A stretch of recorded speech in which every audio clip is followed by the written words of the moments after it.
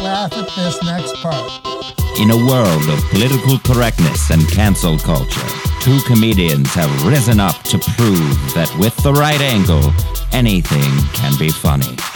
This is You Can't Laugh at That. Who writes these? We should have this person locked up and looked at.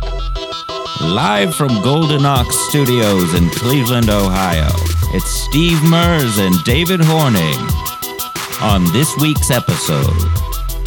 Well, you just got to go in hard and heavy, and just be like, hey, I'm a neo-Nazi, you know, like the guy in my experience. And no, I think, look, that was a good example, though, of a guy who actually from the beginning didn't even want to be like me.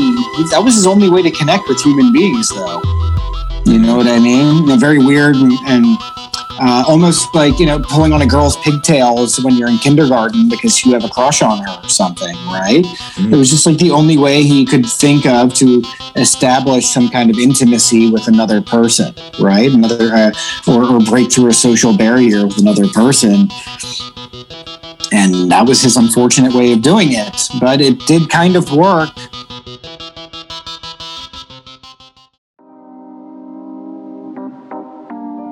Hey, this is David from You Can't Laugh at That. Hey, if you enjoyed listening to this podcast, and if you found value in any of the episodes, or if you've laughed even once, consider joining our Patreon at patreon.com/YouCan'tLaughPod. Now, these conversations we have with all these awesome comedians typically last about 2 hours, so there's so much footage we have to cut from every single episode, and we hate that we have to cut it, and we don't want it to disappear into the ether, which is why we edit it together into exclusive clips. Some episodes, they're 15 minutes, a half hour of extra footage. Other episodes, it's a little bit shorter. Either way, if you enjoy listening to You Can't Laugh at That, join our Patreon for exclusive access. And thanks for listening to our podcast and supporting comedy, because no matter how weird times get, remember that you can laugh at that.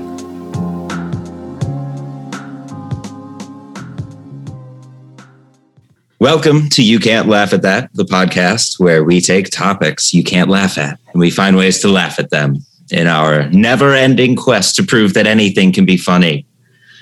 What's funny to you guys today? Anything, any Twitter strokes of genius? Steve? I can do a gossip segment every week if you want. Yeah. Let's do it with you.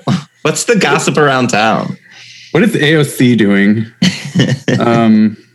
Yeah, any honestly, nothing's funny right now to me because it ebbs and flows, and I'm sad. So yeah. What about you, Pranav? Any? There's nothing funny on Twitter almost ever. You know, I don't think really. There's like, because it's just the same. It's the same joke being replayed like 800 times, depending on your feed. It's the same fucking. $1,400 stimulus. I'm gonna go to the dollar store and buy 1,400 stores. I'm like, fuck, shut up. You know. I don't know who needs to hear this, but I hate Twitter. It's the worst of all the platforms. I mean, I know a lot of really good friends of mine who are very funny comics do great on there, and I love seeing their shit. But generally speaking, no, it's the worst platform. Right. It's where hacks reign supreme and get away with it pretty well. Yeah, I mean, again, it's all just joke templates. You know what I mean? So it's pretty lame on Twitter. And other than that, outside of that, it's just pure hatred, just pure visceral hatred for all of humanity on there. So yeah. What's even the point of Twitter? We just summed it up. Yeah. Mm-hmm. There's no, it doesn't add to society. And if you think that it does, then you're the problem. And that's how every tweet goes. Joining us today from New York is Pranav Bihari. Hello. Our lovely guest. Thanks for joining the podcast today. I'm lovely. Hey. Yes, you are lovely. My adjective game is weak. Hey. I haven't left the house in like months, so my adjectives normalize calling brown male comedians lovely. That was my favorite tweet today. That was my favorite tweet. Yeah. Speaking of Twitter, also a callback. So yes, very recent callback, but still it counts. It does. We switched the topic. Once you leave one topic and then you can call it back, it's technically a callback. That's the actual formula for that. That's it.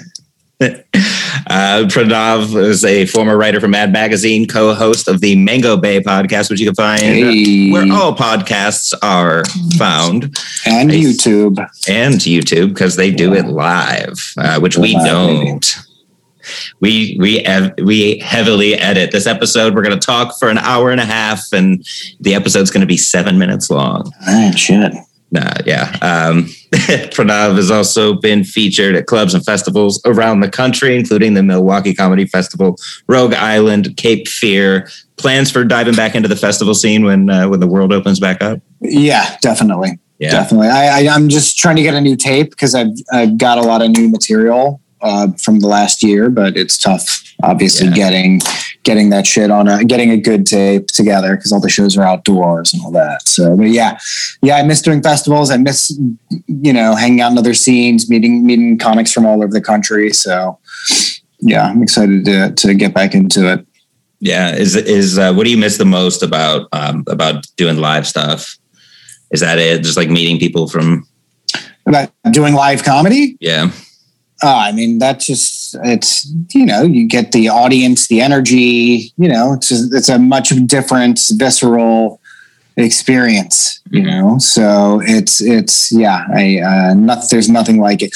All the recent live shows that I've been able to do, especially when things were really sparse. But I remember maybe 2 months ago, actually, I was hanging out with Hannah Boone, a previous guest of yours.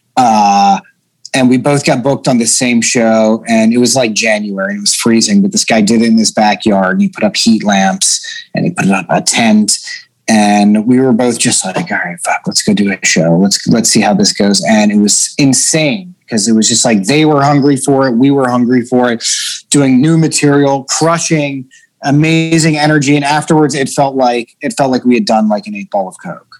It was unbelievable. It felt like pure drugs, and it was incredible. So I want to get back to that feeling. I miss it so much, and that doing that outside too in the cold, like that's a shared experience. That amplifies definitely the brain cocktail going on when you're out there doing it, and 100%. Yeah. I don't know if were there any outdoor shows here? Like during the winter, I don't remember. I've pretty much just been a recluse. Yeah. Last one I did was Jeremy's, but that was in the summer. That was August. Yeah. Jeez. Yeah. It's been since November really for me. Since I got on a stage. Ramon did a weekly one in Lorraine. In a park. Yeah. Yep. They say that tragedy plus time equals comedy. How long for you personally before you find something funny that shouldn't be funny? Like if something happens to you, how quickly are you on stage riffing on it? How quickly are you writing about it? How much time do you give it to marinate? Well, I mean, on stage is one thing. I mean, I think my general nature as a person is that anything fucked up that happens, my mind immediately turns it into something funny just in my own head. It's just my way of processing, I think, the world, like a lot of comedians. On stage, it's tough. So it really depends on what it is, but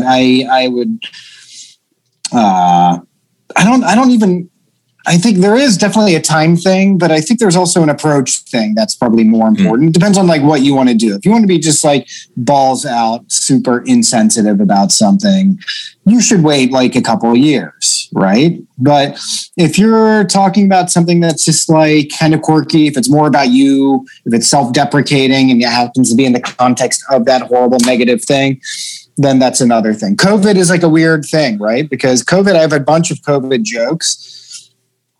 And it's a horrible, tragic, shitty thing, but it's something that we're all going through. So that's something I can easily make fun of and talk about. Because I'm going through it as much as anybody else is, I guess, right?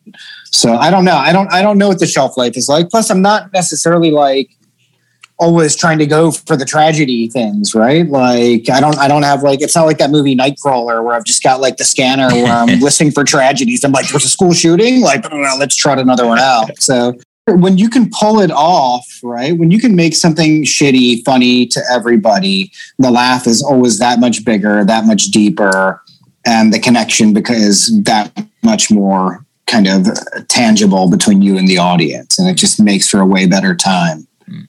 Right? You're leaving a much bigger impact on them. And yeah, the connection is just way deeper.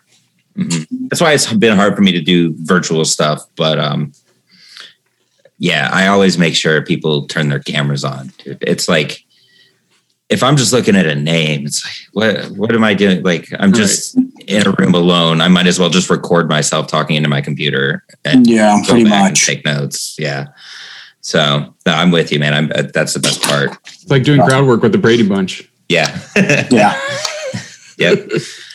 What made you start doing comedy in the first place? People had always told me like, dude, you should do stand-up. You should do stand because, whatever. Like I was a class clown and I used to make my family laugh a lot when I was a little kid. And it's just always been a big part of my life is making people laugh. And I never really thought it was something I could do or whatever. And then, I started working at Mad Magazine for a while and I was like, okay, you're funny.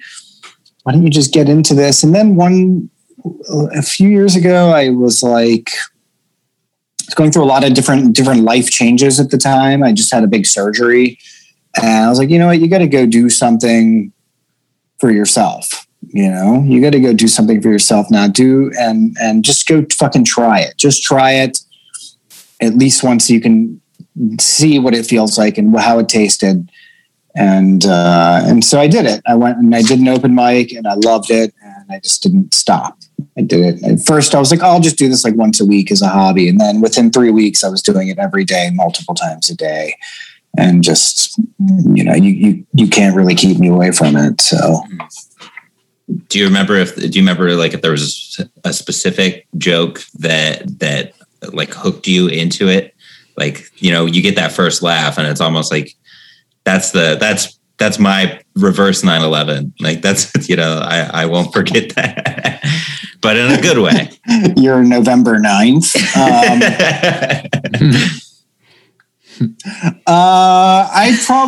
What was the joke that, here's a joke that used to get consistent laughs. I was talking about really bougie friends of mine here who are into food culture. This is one of my first jokes, and a friend of mine being like, "Hey, I want to go out and get some Yemeni food."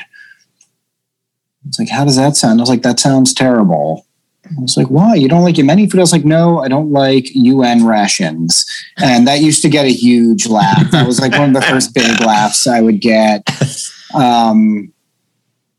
And that was, I'd say one, There's some other ones too that I just am too embarrassed to even bring up now, but did get laughs. But yeah, I used that joke for probably my first 2 years of doing comedy. Mm-hmm. It was definitely in my set somewhere. Do you remember what it was like when you wrote something like that and then you kept getting those laughs and then it's like, am I ever going to be able to write something that funny again? I don't think I ever had that thought. Whatever. I just felt like on such a good, there's jokes that I have, which I love.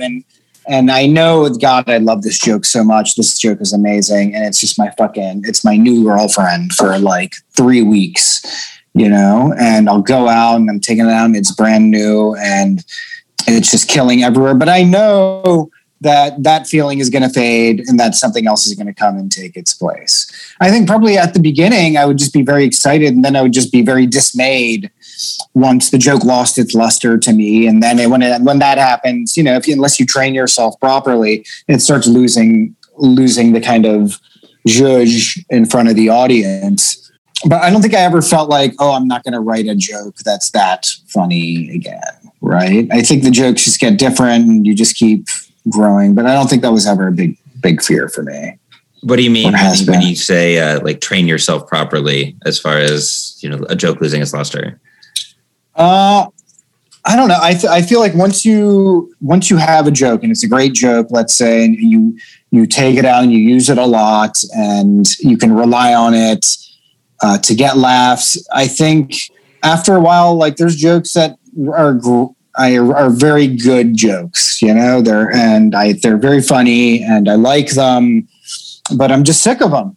I'm sick of hearing them come out of my mouth, and it's boring. But, you know, and when you get that feeling, if you're not careful, you know, you're not really able to, it's the spontaneous energy of delivering a joke isn't there. And then the audience isn't really with it either. Right. They can sense it.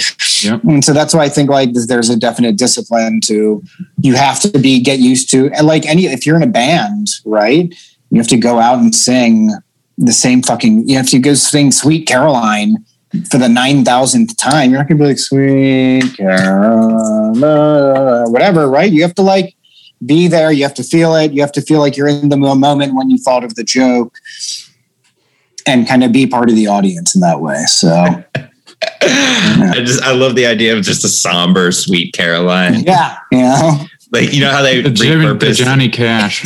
yeah. Well, then let's update it. You know, wet ass pussy. You know, there's a whore in this house. There's a whore in this house. You know, you sick of it, but. Yeah, there's that trend of repurposing like upbeat songs into movie trailers where like shit's going to hell. Yeah. Like sung by a children's choir or something. Like there's a whore in this house. There's a whore in this house. Coming soon. Yeah.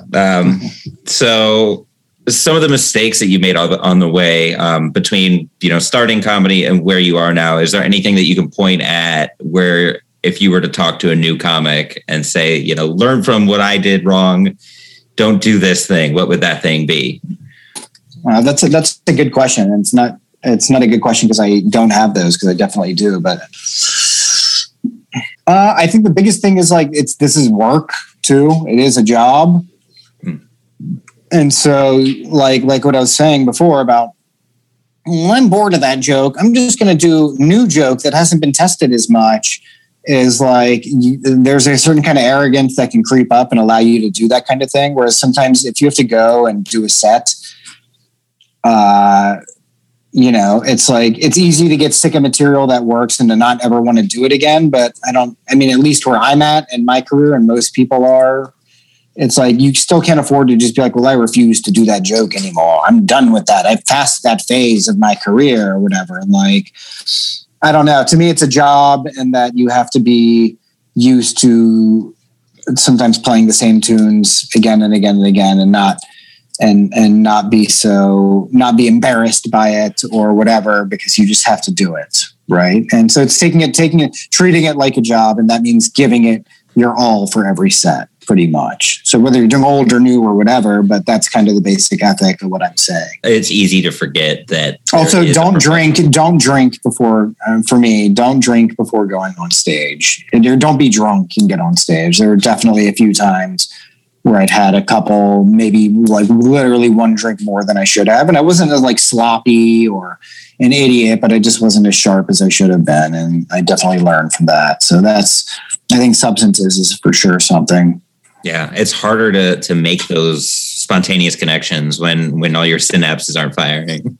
Exactly. Yeah. I quit drinking too, and it really made things way better. That was around like 2016. Yeah. Yeah. I think I'd done maybe 2 or 3 open mics where I had too much, and that was all I needed to realize that, I can't. Like you're giving yourself an uphill battle to fight. You already have enough fun, you know? Yeah, it's not even fun. It's, you know, you think it might be fun or something, but it's just not. It's not fun for anybody. Mm-mm. So, Nope. Yeah, because I remember the one. It was like I forgot what I was going to do next because they didn't laugh at the joke that I delivered because I did it out of order. Like the word choice was wrong, and it was like, well, I guess that's my time. All right, so let's dive into today's topic.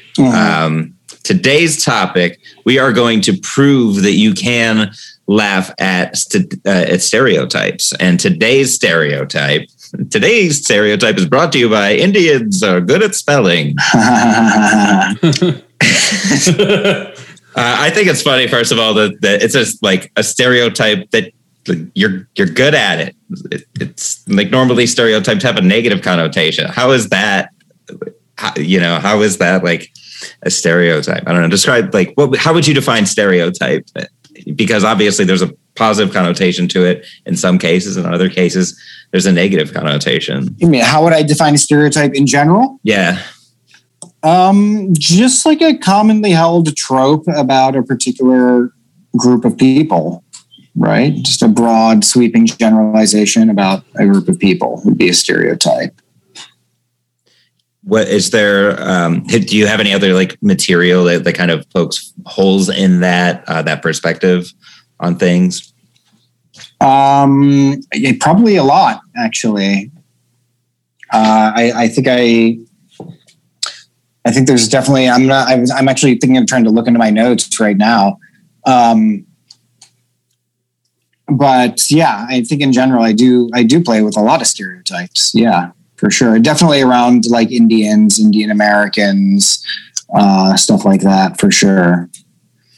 Have you like what sort of experiences have you had personally with people that have those sweeping generalizations? I mean, you're Indian American, so do you run into people confusing you for something else? Do you run into do people do the go would a spelling bee, or like do you run into that? Well, a lot of people will just randomly assume that I work in tech. Okay. That's like literally one of them, and that'll even be from other Indians. I'll just be like, "Shit, man! Like, get a grip." That's one. One time, a woman was like, "Hey, what are you?" And I was like, "Oh, I'm Indian." She's like, "Oh, Indian." I was like, "Well, you're so good looking. I never would have guessed Indian." I was like, "Bitch." She was like, "I would have guessed Latino," and I was so pissed. I was like, "How dare she say I look like a Latino?" I was like, "That bitch." But I was like, "Fuck, that was kind of harsh." But I guess I'll let you blow me. But I will be wagging my finger at you while you do it. And I will not be eating any celery before that blowjob. This is a callback for the listeners to an earlier conversation we had about celery giving you strong semen. That's a previously on. You can't laugh at that. Punchy cum. Now, being in New York, obviously, people are there's just a giant spectrum of people from all different walks of life, which is, that was one of my favorite parts about being in the city is it really, because I came from a pretty sheltered, suburban neighborhood, and then just diving into New York, I loved it. I lived in Flatbush in Brooklyn, and there's all kinds of different cultures that I had never experienced in suburban Akron, Ohio. So did you ever experience like anything as a kid growing up in Pennsylvania where there was an obvious lack of understanding? It was weird because I was, for the majority of my week growing up as a kid, Monday through Friday, I was probably the only Indian, or maybe one of only a couple Indians around. But at the same time, I had like a big brother who was like kind of a badass. And so I didn't have to deal with the normal kinds of bullying that might have happened to an Indian kid who's just there alone being Indian or whatever. Because everybody feared and loved and respected my brother. He was like an athlete. He was strong. He was good looking. He was vice, class president and all that kind of thing. He was a really good athlete. And so I think I had it easy in that way. I didn't really face anything until after 9/11, actually. Really? That was when things started to get a little bit dicey where I grew up in PA. And I remember coming home from like college or whatever, and like it was like 2003. This is in Ohio, or you guys are in Ohio. This is in central PA. and the Iraq War is just getting started, or it's been in swing for maybe a year or something. And I go to a bar with two other Indian friends of mine, a brother and a sister, and we go to like shoot pool and drink. And we're in this pool room. There's two tables. It's not very crowded. It's me, and then at the other one, there's these three people. It's a guy dressed in camo, some guy who looks like Santa Claus, but like on meth, and then some really weird, like Betty Homemaker looking chick, or like whatever.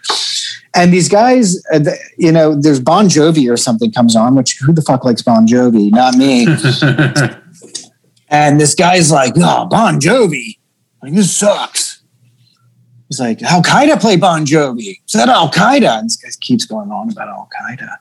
It's like, hey, Al Qaeda, did you guys play Bon Jovi? And I was like, I got pissed. And I was a big and aggressive, strong guy at the time. And I fucking yelled at the guy. I was like, fuck you.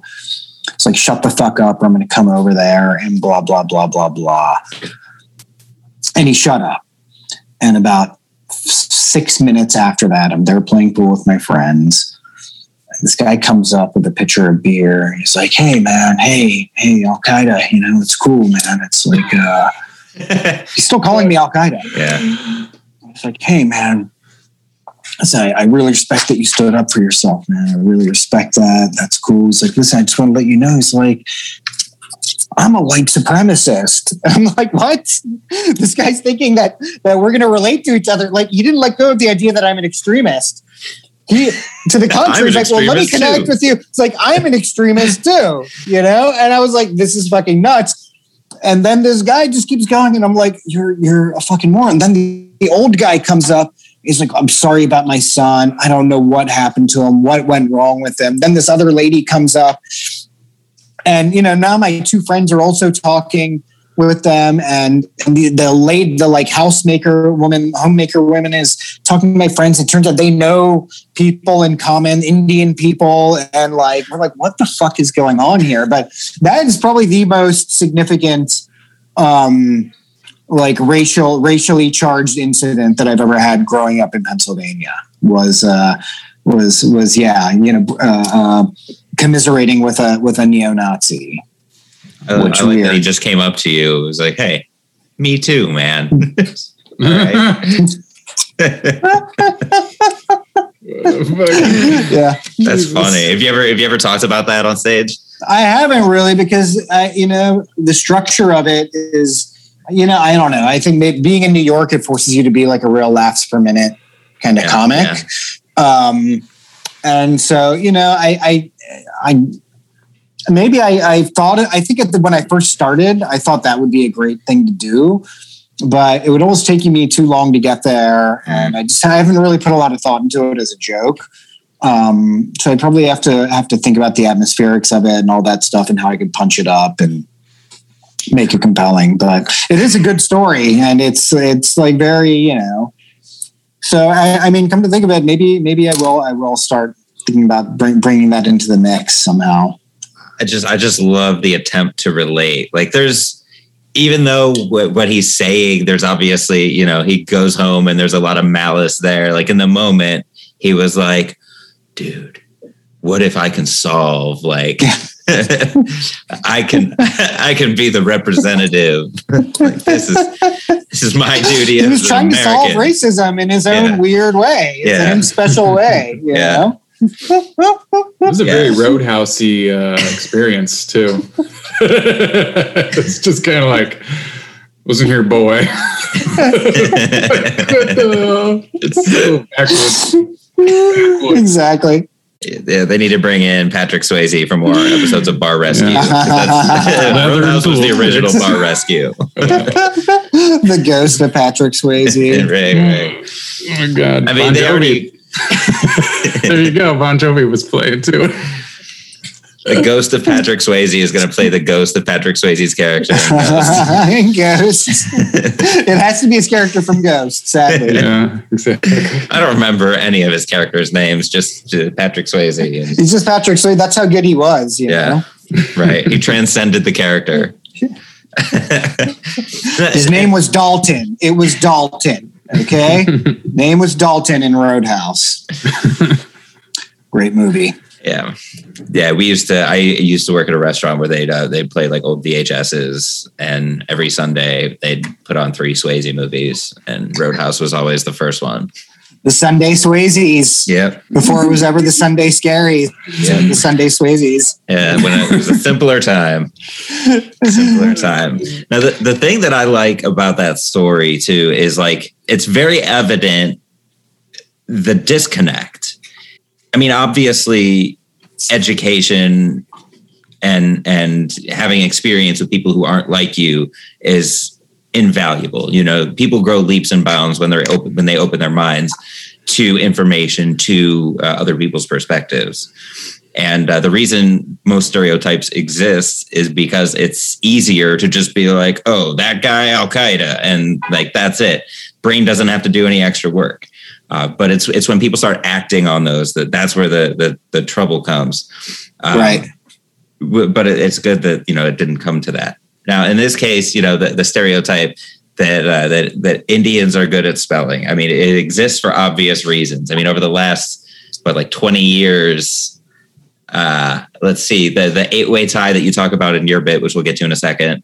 There was the one white girl, and then the one white girl, the token. In 2007, Evan O'Dourney, and 2006, Carrie Close. But other than that, between 2002 and 2019, it's been all South Asian winners. Yeah. And if you go back to like some of the winning words from the original spelling bees, they're really easy words. Invulnerable, 1932. Wow. Torsion, 1933. Intelligible, 1935. Eczema in 1936. I mean, and then you get to today, and I can't even I don't know what any of these words are. There's no way they're spelled phonetically in some of these cases. So, you've raised the game when it comes to. And they had no choice but to make the words harder, because of the Indians. So. But before you give away the punchline of your bit, let's introduce the clip, and then we'll play it and prove through Pranav that you can laugh at this stereotype. Got any sports fans in the audience? Yeah. Oh, cool. So you guys saw the big spelling bee then last week, right? Yeah, ESPN 11. Oh my God, that was lit, huh? That shit was intense. Wow. Look, there was, for all the non-jocks in here, there was a big spelling bee last week. Scripps National Spelling Bee. There was an 8-way tie in the spelling bee. Okay? 8-way tie was 7 Indian kids and 1 white girl. When they got together after for the winner's photo, it looked like she was there to save the children. You know what I'm saying? It's a good look. Very good luck. 7 Indians. Holy shit. A friend of mine asked me, I'm Indian. He was like, Pranav, why do Indians always win the spelling bee? And I was like, did you read their fucking names? Every day of their life is a spelling bee. There's no better training than having an Indian name in America. Going to the actual spelling bee, that's just them taking the ankle weights off and dancing, you know what I'm saying? It's nothing to them. I think it's audacious though, to have just like a white guy with like a monosyllabic name trying to quiz these kids on spelling, you know what I'm saying? That's audacious. Oh, you want me to spell dromedary? How about you spell my last name? Astavakacharya Padmanabham. Language of origin, the 7 train. Little inside baseball New York reference there. Now that tag is actually language of origin New Jersey. Shortly after that, you can never really get a good clip of a thing because your jokes are always changing. Right. Yeah. That's the bit. Yeah. What struck you as funny? What inspired the conception of that bit? Well, there was, of course, just the news, and then people are talking about the news, and because there was the big thing about it is that there were 7 Indian kids who were tied for it, right? And so everyone's talking about that, and so everyone's asking about why Indians win them, and then for me, the obvious thing was just like, well, a lot of Indians have very long and complicated names, right? Especially like South Indians. Mm-hmm. And so that was the immediate joke. But for me, my favorite joke in that is the one about there being one white girl who looks like she's there to save the children. To me, that's the one I prefer. And that's another stereotype, which I thought was maybe more fun to play around with. So, yeah, I mean, I don't know. I wanted spelling bee when I was a kid. So, and I never understood why my parents didn't enroll me in the spelling bee or any of that shit either. It was just like a random school spelling bee that I won. And I was a horrible student. So that was the only spelling bee I'd ever, or the only thing that my parents were like, oh, you are not retarded. That's amazing. Like, great. And so, yeah, I mean, for me, it was just playing on 2 specific stereotypes, actually. One, that Indians are in the spelling bee a lot, and then 2, that we have fucking weird names, right? Or difficult names in the culture. And so it's obviously very counterproductive to think that it's not hard to spell your own name, obviously, right? But I thought that was a fun concept to play around with, that it somehow would be, right? So in a weird way, places them both in and outside of their own Indianness. And then turning it on the white, the host, the announcer, and the monosyllabic name. Right. Exactly. Yeah, it's too easy for them. So yeah, they shouldn't be in charge of the spelling bees anymore. Right. It should be our moms, our Indian moms who named us. And that's a stereotype that I saw in a lot of the bits that I was, looking kind of through, like what other comics have joked about this. And it's always, the parent, the disapproving father, Right. Yeah.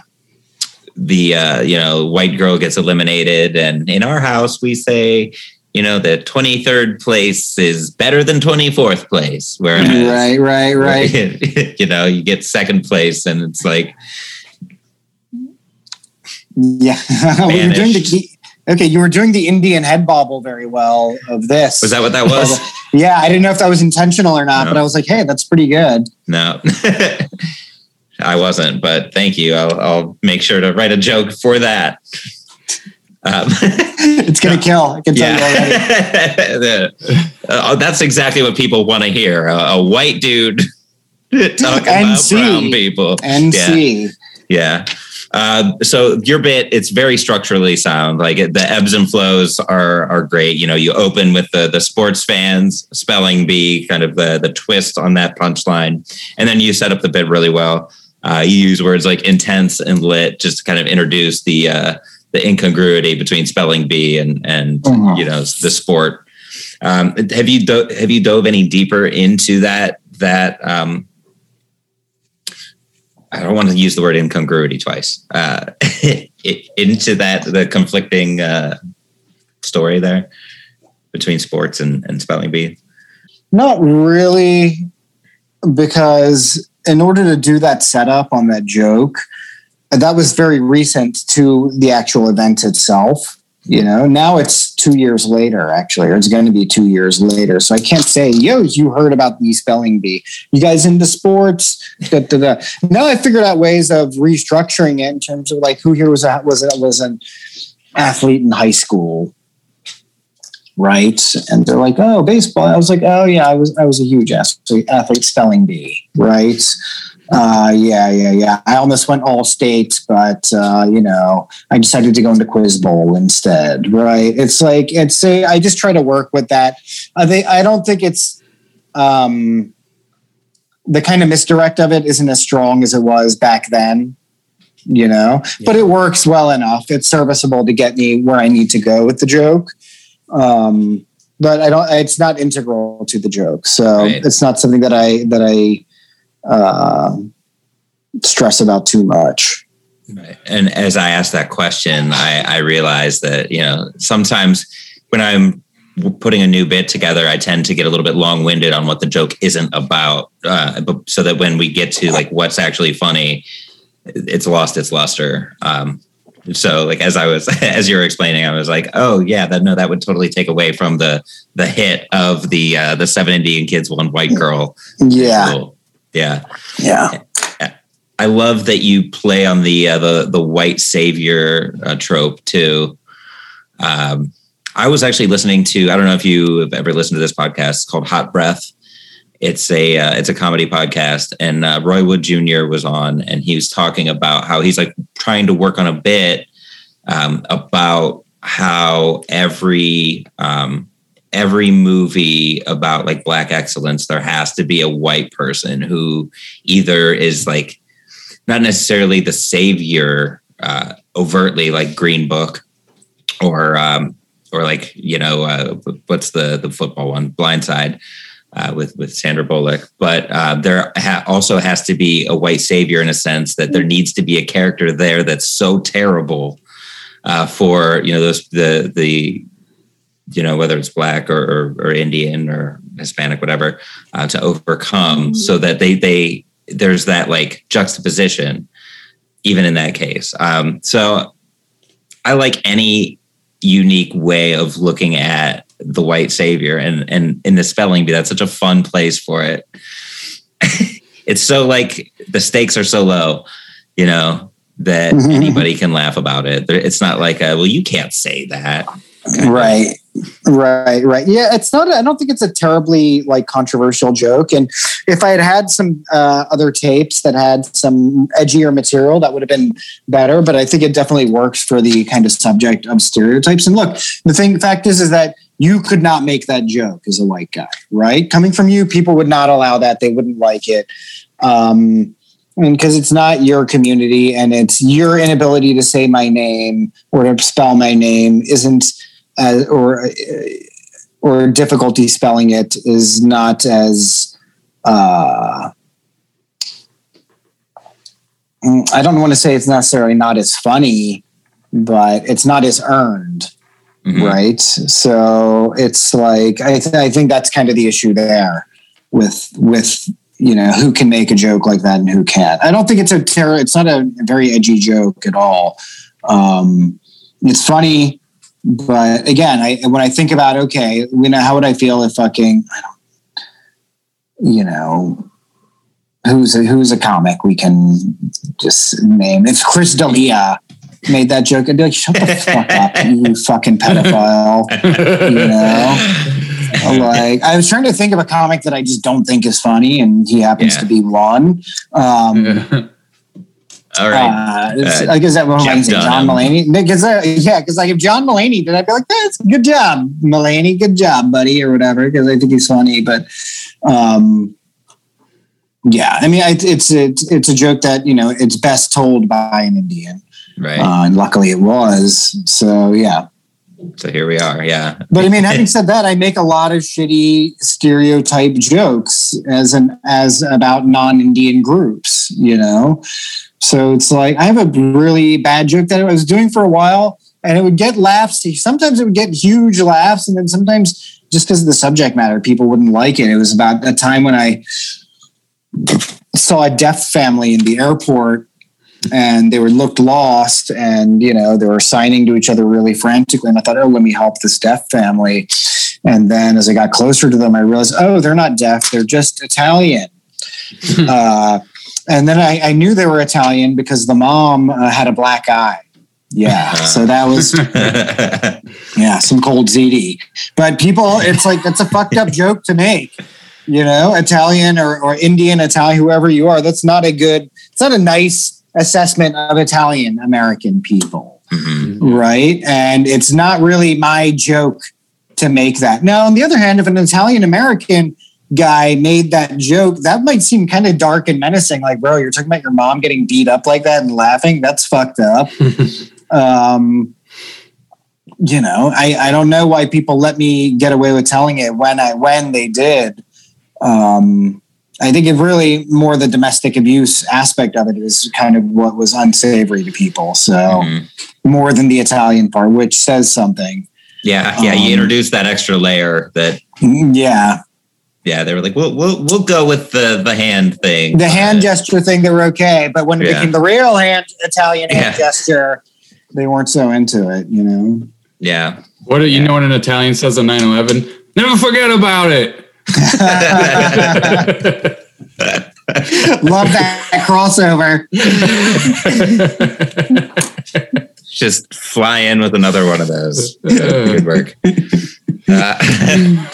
So, the ankle weights line. I mean, the spelling bee being easy to them. That's a framing. You give the reason why. You answer the question without straight up just saying, why are Indians so good at being the spelling bee? It's because our names are so long. Right.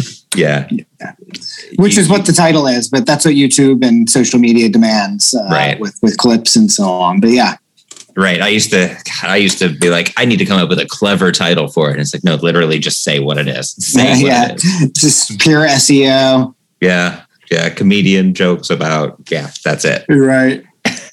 I was reading about stereotypes and positive stereotypes. The problem with positive stereotypes is they put pressure on people to live up to the positive stereotypes. That way they become inadvertently negative stereotypes in a sense too.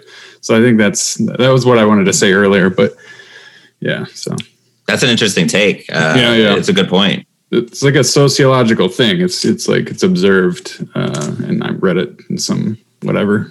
Did you run into that at all? As far as I mean, I was not like most. I mean, doing comedy, no, that's not necessarily. But like growing up, it was like, the other stereotypes about Indians: really good at math, really good students. Mm-hmm. And I was not a good student growing up. So a lot of people were like, giving me weird side eye and stuff like that. And I mean, I think that's maybe as part of it is that pressure. I think the other part of it is just like anybody, any human being wants to be seen as unique and wants to be seen as a human being in their own right. And themselves and not circumscribed by these attributes that other people are putting or imposing on them socially or whatever. So anytime you do that, it's going to feel shitty. Even if you go up to an Indian guy who's an IT guy and not knowing him and him not knowing you and being like, you work in IT, huh? Even if he does work in IT, he's probably just going to be like, fuck you, how do you know I'm not a pimp? Right. And I'm not running whores or something like that, right? So, I mean, I think the expectation thing is definitely part of it. I think there's just a human instinct that we all have about wanting to just be taken on our own terms, case by case. We're all born different. We're all wired differently, and we all have different life experiences, and it's the combination of nature and nurture, and just kind of limiting it to, what race are you? It's lazy, number one, and it stops you from really getting to know the actual person behind it, which, that's where a lot of problems lie on a societal scale. It's like, oh, this person is this. Well, that means, if that, then what else? And that's based off of your own personal experience. Yeah, totally. Even on a genetic standpoint, if we're talking about like different cultures and different races of people, there aren't rigid boundaries to that. So it's like when you're constantly giving, labels to people, it's just an extremely lazy way to look at the world. It's like one of those things. There's no place where one race begins and another race. Mm-hmm. It's just very easy and simplistic way of making the world more kind of apprehensible, I guess, or comprehensible. Yeah. Just easy. And now it's done in a way like at one point in time, it was done in a way where it's like, oh, if you're Indian, well, then that means because of your race, this is why you do what you do. So now that has been shifted to because of your culture, this is why you do what you do. And then that's where like the racial tension comes into play. It's like, it's almost like a cheat code for them to simplify something that's very complex. For sure. Yeah. But it's still a step forward in a better direction in a way, because even then, as you start to break that down, then what are you actually you're gonna get further and further away from bigotry and more into rational explanations for why different people behave differently and so on. So, yeah.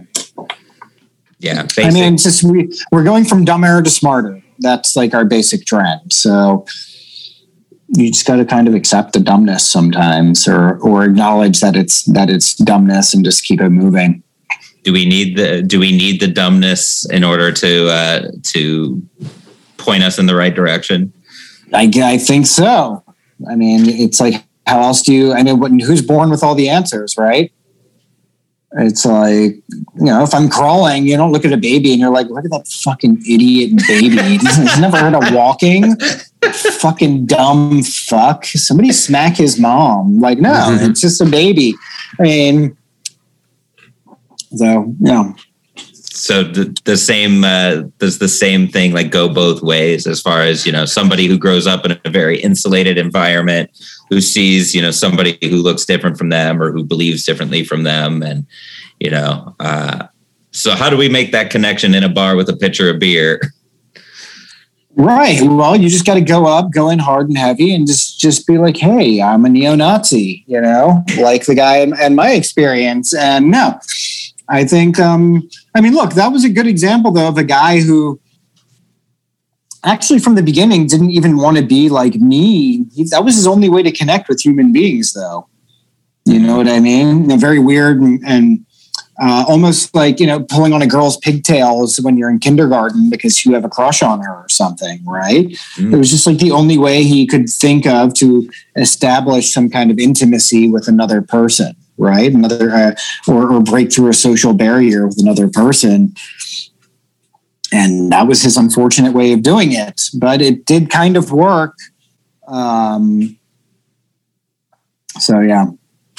Have you ever worked with an audience that was of that ilk, or like, have you ever done this bit in front of an audience that, I mean, you point out in the bit, like you clarify that you are Indian, obviously the one chick thought you were Latino, but do you, have you run into an audience that was, like a more rural audience, a more, audience?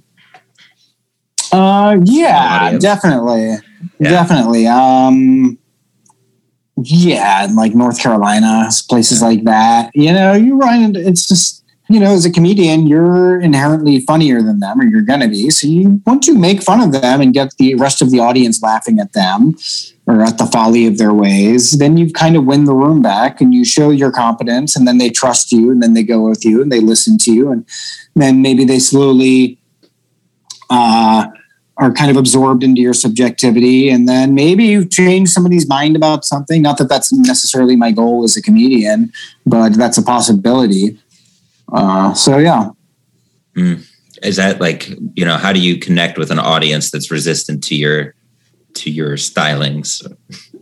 Yeah, I mean, then I think if you're just bombing, you have to at some point just get kind of self-deprecating. Right. And just, and then see where that can kind of take you, and get into crowd work a little bit. And, sometimes jokes just don't work. Well, yeah. Sometimes you get it's a very sad reality. I know.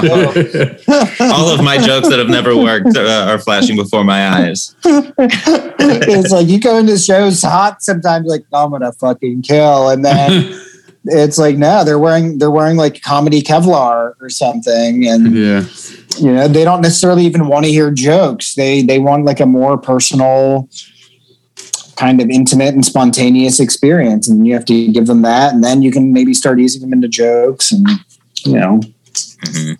Yeah. There's there's a skill. You got to be adaptable instantly. Because I've walked into a room, saw an audience, and thought, oh, they're not going to like any of my stuff, and I have to change it now But then the show starts and it's like, oh, they're actually like, they might like my stuff. And I don't know, I'm all about, there are some comics who don't watch the comics before them. I feel like that's so important. Yeah. Just to kind of get a feel meet them where they are, where the audience, not the other comics. Yeah. The reason I love doing this show is because everybody has a different perspective of comedy, of the art, of the science of it. And, there's no one way to do it right. I pick up little things from everybody, which is super cool. I always ask, at the end of these recordings, if you have one tip for a comic that is trying to make a joke about the topic of the episode. And maybe it'll work for me, but I'm not going to get on stage and be like, these Indians in the spelling bee, am I right? Dave likes to take notes and then go and be Glenn Beck over there on that board. Whole board, like mad circling, like Al Qaeda question mark. He puts the autism and patriotism.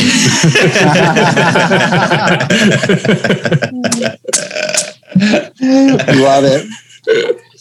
Oh man. So if somebody wants to play with stereotypes, what is the tip I would give them? Yeah. If it's not your group, if it's not like your cultural group or whatever, you have to figure out a way to be making fun of yourself then, right? Mm-hmm. Like, to me, that's then what actually can be funny about it.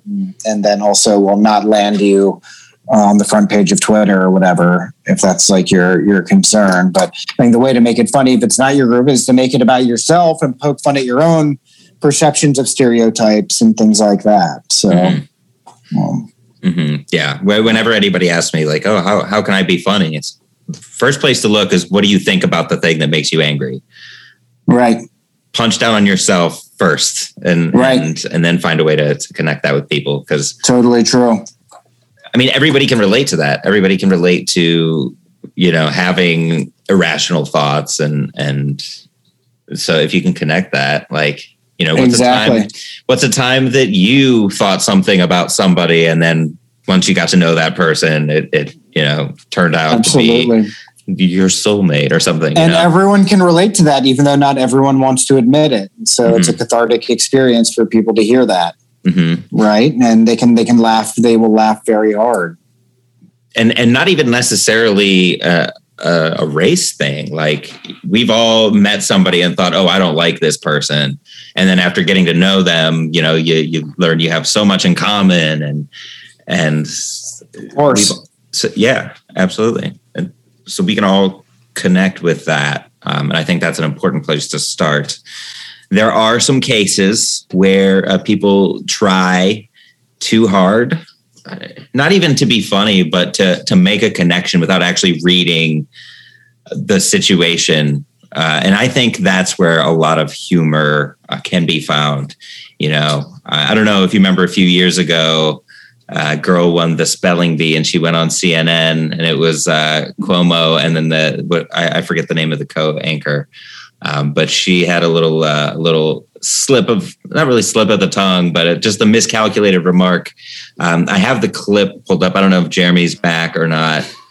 But if you are, Jeremy, yes, good timing. All right. The CNN clip, and then we'll bring it home after we look at this example in foot in mouth. Literally like walking back into the room as you were like, I wonder if Jeremy's back. Yeah. We actually didn't talk at all once you left. It's been 9 minutes and we just sat here waiting. Mm-hmm. Bless your heart. Covfefe, Cofefe. Good enough. Close. You win. Thank you very much. That's the only good answer we've heard about that in days. It was really Covfe. We don't know that. Fe. But it, again, is a nonsense word. So we're not sure that its root is actually in Sanskrit, which is what you're probably used to using. So I don't know. Anyway. Oh my God. You did a great job. That's so stupid. I did not expect that. That wasn't just dumb. That was like funny and dumb. Sanskrit. You know, the language that you're used to. You know, cuneiform.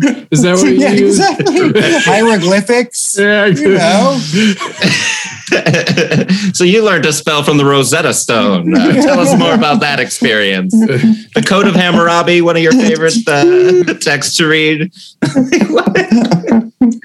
Insane. Totally insane. Oh man. I mean, I don't know if we've seen that woman ever since, because of course you know how Twitter goes. Oh man, I don't know. Did she get canceled off? I mean, she looked so comfortable saying it. Like she looked like she was like on her living room couch, and that some little Indian girl showed up, and she could just be like, you know. This is like that reminded me of the time I was over at a friend's place, and they kept offering me food, and I was like, oh no, I'm not hungry. And finally the mom was like, would you want some popcorn? I was like, no, I'm okay. She's like, I can put some curry powder on it if you want me to. And I was like, God. Wow. It's like, this bitch, Mrs. Adams. Mm-hmm. Said in confidence. Let's see, is she still on? Yeah, she's still anchor of CNN's morning show New Day. God. Because she's pulling the show down. Yeah. But, you know, she was so confident in that. Like she researched she really it's like she was researched, and she had like one glass of white wine. Mm-hmm. You know, that's like what it was. It was like one glass of white wine confidence. And she just went. She was so excited to say that too. Oh my God. She was excited. That's wild. And then Chris Cuomo very quickly changed the subject. Yeah. Well, first of all, artful and subtle Chris Cuomo to the rescue again. If there's two things that he's known for, it's his artistry and his subtlety. It runs in the family. Yeah. Another absurdity there is that they had this girl spelled called Fifi, like. That's back when Trump tweeted that, and everybody lost their minds. They loved Fifi. They loved it. They were like, let's take this totally innocuous event of this girl winning the spelling bee, and let's CNN-ify it. Yeah. let's ruin it. Once in a while, there was a period of time over the past like year and a half where I would go onto Twitter and I would just post Kofifi. Right? Remember Kofifi, guys? And then I would always delete it because people are just like, shut up, idiot. They think I'm serious. But yeah, that's one of those great, not great, totally shitty kinds of Twitter echo things that happened. You know, Kofifi, who gives a fuck, really? Right. Like, who cares? I mean, it was hilarious that Trump posted that once, but it was just like, Jesus Christ, are we really going to just ride this thing over the cliff like this and just talk about Kofifi nonstop? Like, yeah, absolutely. That's Twitter. That's hey Twitter. Guys, it sounds like coffee. It sounds like coffee. Now I'm going to write a bunch of jokes about that. Yeah. I love that she tied it to Sanskrit. She was like, ooh, like, here's the connection I'm going to make. It was almost woke in a way. I was like, okay. She knows about Indic history. All right. Nice. But no. Oh, well. Dumb bitch alert. But like the only words that she studied were from. That's how she won the spelling bee, was the Sanskrit angle. She said she's a spelling bee Sanskritist. Like, what? No. Yeah, it's just funny how she was trying to like prove that she knows things about other cultures, and then she just fucks it up. It was like a perfect suburban house mom or housewife moment, you know. Yeah, it was definitely. She definitely was offering to put curry on the popcorn right there. Yeah, exactly. It was a total curry on the popcorn moment. And it's like innocent in its way, but just so dumb that it's like. If you could attach a stand-up comedy lesson to that clip, if that were a comic who did a joke like that, what lesson would you take from that? The lesson is quit. Definitely, that's when you're like, this is not for you. Okay. This is not for you. Comedy's all about self-awareness, at least building it if you don't have it to begin with. Yeah, I mean, good comedy is for sure. That's the thing. Is like if you got to be. It's a thinking man's thing, right? You have to be like kind of smart. I remember one time there was a comic, and this is like pretty early, and she went up and just did like a bunch of racist jokes about Indians. She didn't do great. And she got off and she looked at me and she was like, we're good, right? She's like, you weren't offended by that. And I was like, no, what I said to her? I was like, no, stupid people need to laugh too. And then I just walked away from her. And I was like, that's kind of the way I feel about comedy. I was like, dumbasses need to laugh too, I guess, I was like, that's kind of who that appeals to. Mm-hmm. But I saw a question posed like, why don't we see a ton of conservative comedians? And it's like by comedy's nature, you have to be open to change and open to, receptive to the changing sensibilities around you. Oh. So conservative comics don't exist. I mean, they exist, but they're not as prominent because what do they want? If conservative by definition is a maintaining of the status quo. Yeah, it's very rigid mindset for sure. Mm-hmm. It's not conducive to like a big city coastal type of thing, even though that's kind of brings to mind ideas of like coastal elitism and stuff, which that's obviously a lot more complex than that. But right. But then you've got these comics that are conservative that do the middle America circuit and do well because those people are cut off from the rest of the world and they're just not, they're not in tune with those sorts of things. And just, I don't know. So, yeah, no, I think I agree with that as well. I mean, I don't like write off people not from New York or like less sophisticated. And I definitely don't think they're dumb just because you're less exposed, right? But I think like being proud of being less exposed or being proud of being dumb, which has tended to be how like the Republican Party has kind of marketed themselves over the past 15, 20 years. As like that's kind of been the issue. It's like being dumb is something to be taken as a point of pride. Like, oh no, we don't need to know about anything else or anywhere else. And that's like, all right, now come on, man. It's going to destroy our country. It's like literally. Yeah, exactly. No standards for education. That's awful. And the standard is like the dumber the better now. Like that's kind of what the standard is. So. And being dumb is cool in a lot of places, in a lot of pockets. Absolutely. I have some big pockets. Big pockets. When it comes to pockets, this country is a pair of cargo pants. Yeah. Talking about pockets. Dumb pockets. But yeah. We both raced for a pants joke. Ambiguity is, I mean, there's a lot of uncertainty in it, and that's scary to a lot of people. And so I vote to amend tragedy plus time equals comedy and introduce some more variables and parentheses and exponents and things like that. I mean, going back to your point, it's, there's more to it than just tragedy and time. There's intent. There's what did you say? You said intent. It's like what perspective you're speaking from. I think is like. I think that's the biggest one, if you ask me. Let's close it out. If you could give advice to somebody who is telling a joke about a stereotype that is about them. We already covered if it's about someone else, so if you're poking fun at a stereotype about you, what piece of advice would you give that comic? Do an accent. Lowest common denominator. What? I mean, you can't just leave it.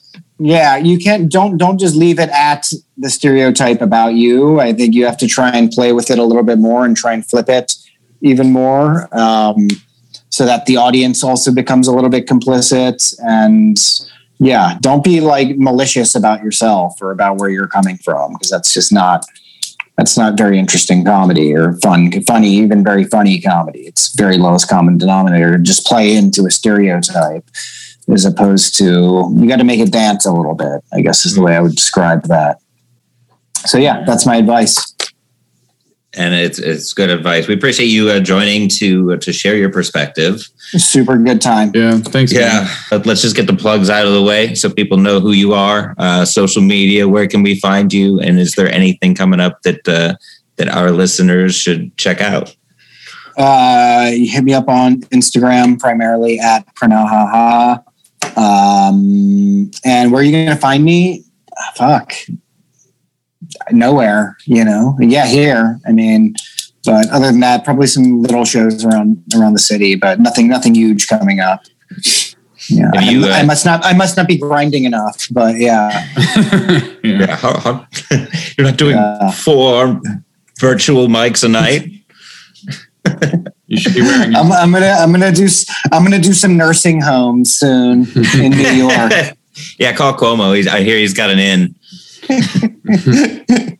That's going to be his PR masterstroke, is getting me in those nursing homes and really lift the spirits. Yeah, it's like, of the dead. Literally raising the spirits of the dead. We've squeezed the juice out of that topic. We did. We got into it. It's a challenge that I enjoy giving myself and giving our guests and co-hosts. It's like how far can we take this one topic, something as specific as this one stereotype? Because no matter if it's a sweeping generalization or a more specific stereotype, and not living up to some of the imposed stereotypes that society gives, there's always a way to laugh at that. Absolutely. Yeah, I think we sucked all the marrow out of this. And, yep. And it's dust. It's pure dust now. It's Kofifi, whatever that is. It's pure Kofifi. Let's bring it back. I miss it. We're bringing it back. Special thanks to Golden Ox Studio. You can find Golden Ox Studio for all your podcasting needs at goldenoxstudio.com. Hit up Jeremy. He is fantastic to work with, professional. He makes podcasting easy. And if you've been kicking the tires on starting your own podcast, definitely give Golden Ox Studio a look.